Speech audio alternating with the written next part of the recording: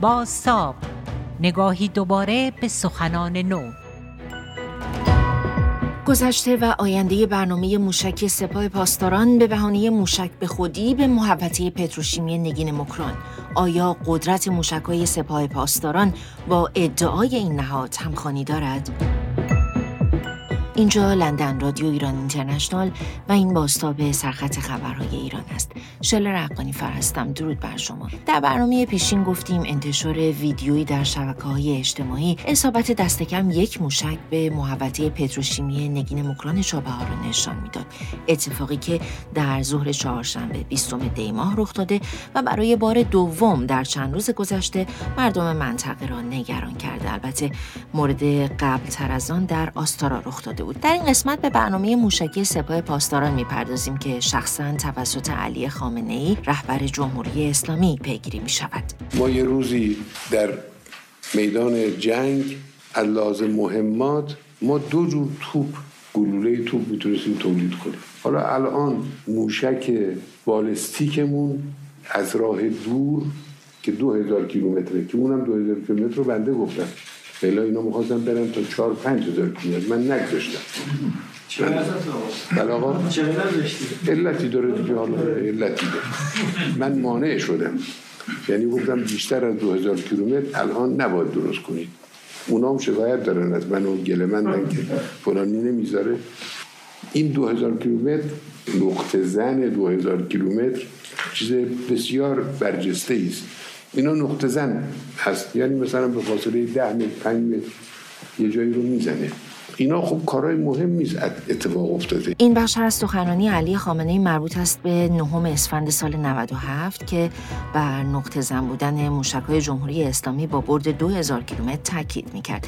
فرزین ندیمی در برنامه 24 با فرداد فرحزاد توضیح می‌دهد برنامه موشکی جمهوری اسلامی کی و با چه هدفی کلید خورده. از ابتدا، از زمانی که این درون‌ها رو ایران به روسیه داد، صحبت موشک‌های بالستیک بود. همون زمان من خودم در مطلبی این هشدار رو دادم که احتمالاً روسیه دنبال خریدن موشک‌های بالستیک از ایران هم خواهد بود، به خاطر اینکه ذخایر موشک‌های اسکندر روسیه رو به پایان بود و امکان تولید به اندازه کافی با سرعت زیاد برای تامین تقاضای جنگ و روسا نداشتن و کاملا یک راه حل برای اونا منطقی به نظر می رسید که دنبال تامین موشک‌های بالستیک باشند و جمهوری اسلامی هم طبیعتاً به پول خیلی نیاز داشت. موشک‌های سری فاتح 110 موشک‌هایی هستن با سوخت جامد، جمع و جور و در عین حال با برد قابل توجه و دقت خوب.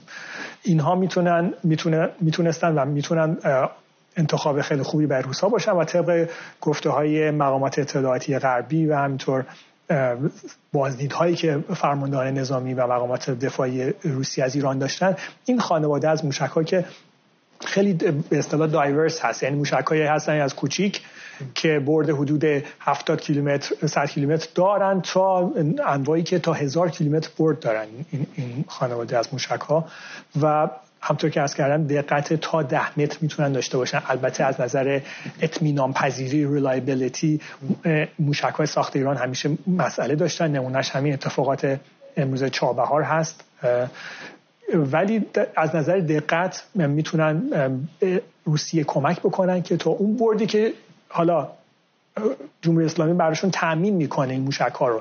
من فکر میکنم در مراحل ابتدایی تا MTCR که 300 کیلومتر محدودیت گذاشته برای موشک‌های با کلاهک 500 کیلوگرمی، ممکنه در مرحله اول جمهوری اسلامی بیشتر از 300 کیلومتر موشک به روسیه نده، ولی همون هم برای روسا کافیه که مراکز تجمع، مراکز فرمانده کنترل و مراکز توپخانه و انبارهای مهمات رو در این برد با این موشک مورد حمله قرار بده و اگر موشک‌های مثل ذوالفقار بده به روسیه که 700 کیلومتر برد داشته باشن، یعنی تا نزدیک کیف رو هم میتونه این موشک‌ها بردش برسه. بهترین آزمایشگاه هم است برای جمهوری اسلامی، اینطور نیست روی زمین در یک جنگ واقعی تمام اینا رو میتونه آزمایش کنه. بله، جمهوری اسلامی چندین بار موشک‌ها رو در عراق و سوریه مورد استفاده قرار داده، علیه نیروهای کرد، علیه داعش و همینطور پایگاه الاسد. که ولی به صورت خیلی جدی چالش پدافند هوایی نداشتن این موشک‌ها. و در کشور اوکراین که سیستم‌های پدافند هوایی مختلف غربی فعال هستن، این موشک‌ها میتونه بازخورد خیلی قابل توجهی به ایران بده. توضیحات فرزین ندیمی، تحلیلگر مسائل نظامی رو میشنیدید. منابع حکومتی در ایران حسن تهرانی مقدم رو به عنوان پدر برنامه موشکی معرفی کردند. خودش البته نظر دیگری داشت و معتقد بود احمد کاظمی، فرمانده نیروی هوایی سپاه پاسداران، شایسته این لقب است. فیلمی رو اومدن خود حاج آقا دیدن و شما دیدید که بیانش خیلی اینجا درست نیست من صحبت کنم، چون فعلا اطلاعاتش برای کشور ما فوق العاده سریه. این کار بنیانگذاریش خود حاج احمد کرد و کار در زمان حاجی تموم نشد، ولی وقتی که حاجی شهید شده بود 2 بار یکی تو خواب من اومد، حاجی به شدت از من تعقیب میکرد و از فینجین و بازخواست میکرد من حاجی آقا موقعم چیکار کردی محکم. یکی از تو مسئول دار قرآن کرده با من تماس که موقعم داری چه کار میکنی شما، چه کاری عجیب قرار میدی؟ گفتم مگه چیه، مگه چیکار داری میکنی؟ گفت من دیشب همه شهدای بزرگو، شهید مهدی، حمید باکری، حاج احمد، حسن باقری، همین اسم میبرد. گفت این اصلا نمیشناختم، اون شب دیدم اینا رو. سوال میکردم این کیه؟ میگم این اصلا حسن باقریه. این صدای حسن تهرانی مقدم بود، کسی که او را پدر برنامه موشک جمهوری اسلامی میدانند. مراد ویسی در گفتگو با فرداد فرهزاد نتیجه این برنامه موشکی تا امروز را اینطور توصیف کرده: موشک‌های جمهوری اسلامی هم میتوانند نقطه زنی کنند، هم خودزنی. راهبرد موشکی جمهوری اسلامی راهبرد آزمایش انبوه، تولید انبوه، حمله انبوه است و اصلا هم توی این وسط هزینه و یا بازپرسی و بازرسی کیفی براشون مسئله اصلی نیست. حتی در ارسال انبوه تو ذهنشونه و در سطح نهایی هم احتمالاً راهبردشون حمله انبوه حساب میکنن که بتونن هر سامانه دفاعی موشکی رو عبور کنن. فرض کن یک سامانه دفاع موشکی اینا 100 تا موشک شلیک میکنن، 80 تاش هم مورد هدف قرار بدن، 20 تاش عبور کنه و هدف رقیب یا دشمن رو بزنه، اینا میگن بردیم. به همین دلیله که شما میبینید که موشک موقعی که شلیک میشه همزمان با اینکه جمهوری اسلامی میتونه نقطه زنی کنه، یعنی پایگاه عین الاسد رو دقیق بزنه، ولی همزمان موشکش میتونه تو پتروشیمی خودش هم بیاد پایین. این دوتاش با همه، یعنی به این معنا نیست نمیتونه نقطه زنی کنه، به این معنا نیست که همه موشکاش هم دقیق با کیفیته و این در بین مردم ایجاد نگرانی میکنه. فقط هم مردم نیست که به گمانم نه، یعنی این غیر متعارف بودن دکترین نظامی دنیا رو و دست کم منطقه رو هم کلافه کرده، اینطور نیست؟ همون چیزی که دنیا رو نگران کرده مردم ایران هم نگران کرده دیگه. یادم خودم سال 63-64 که ما کرمانشاه بودیم، اون موقع عراق حمله موشکی میکرد و جمهوری اسلامی اولین حملات موشکیش رو پشت کرمانشاه، یه تنگه از تنگه کنش، از اونجا انجام داد، کما اینکه به عین الاسد اینا از اونجا حمله شد.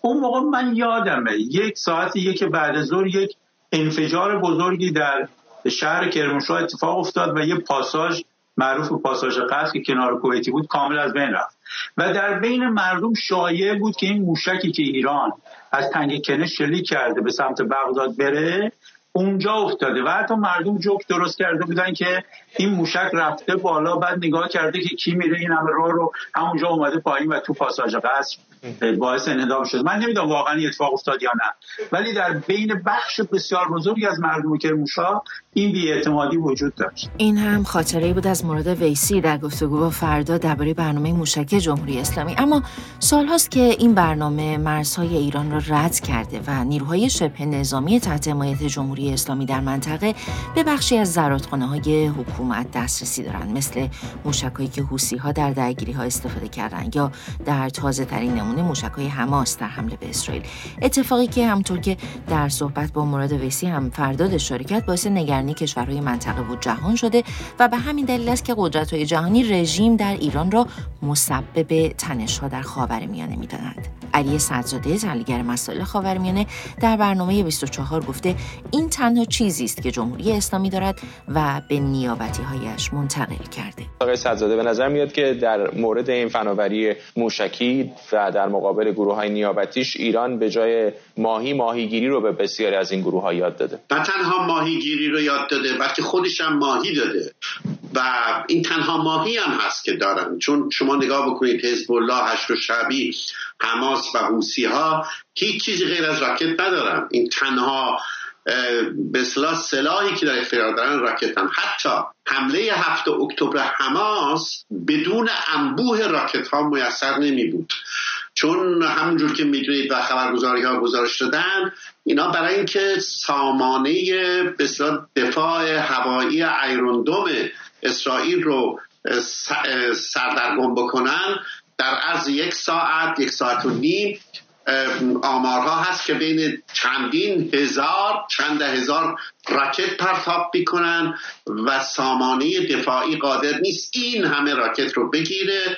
90% رو احتمالاً میتونه بگیره و این خود اینا امکان داد به اون بخشی که تونستن از نظر زمینی وارد بشن و یا با اون گلایدرها بیان و وارد بشن. هشت شعبی هم همینطوره، چیزی به غیر از راکت نداره برای حمله.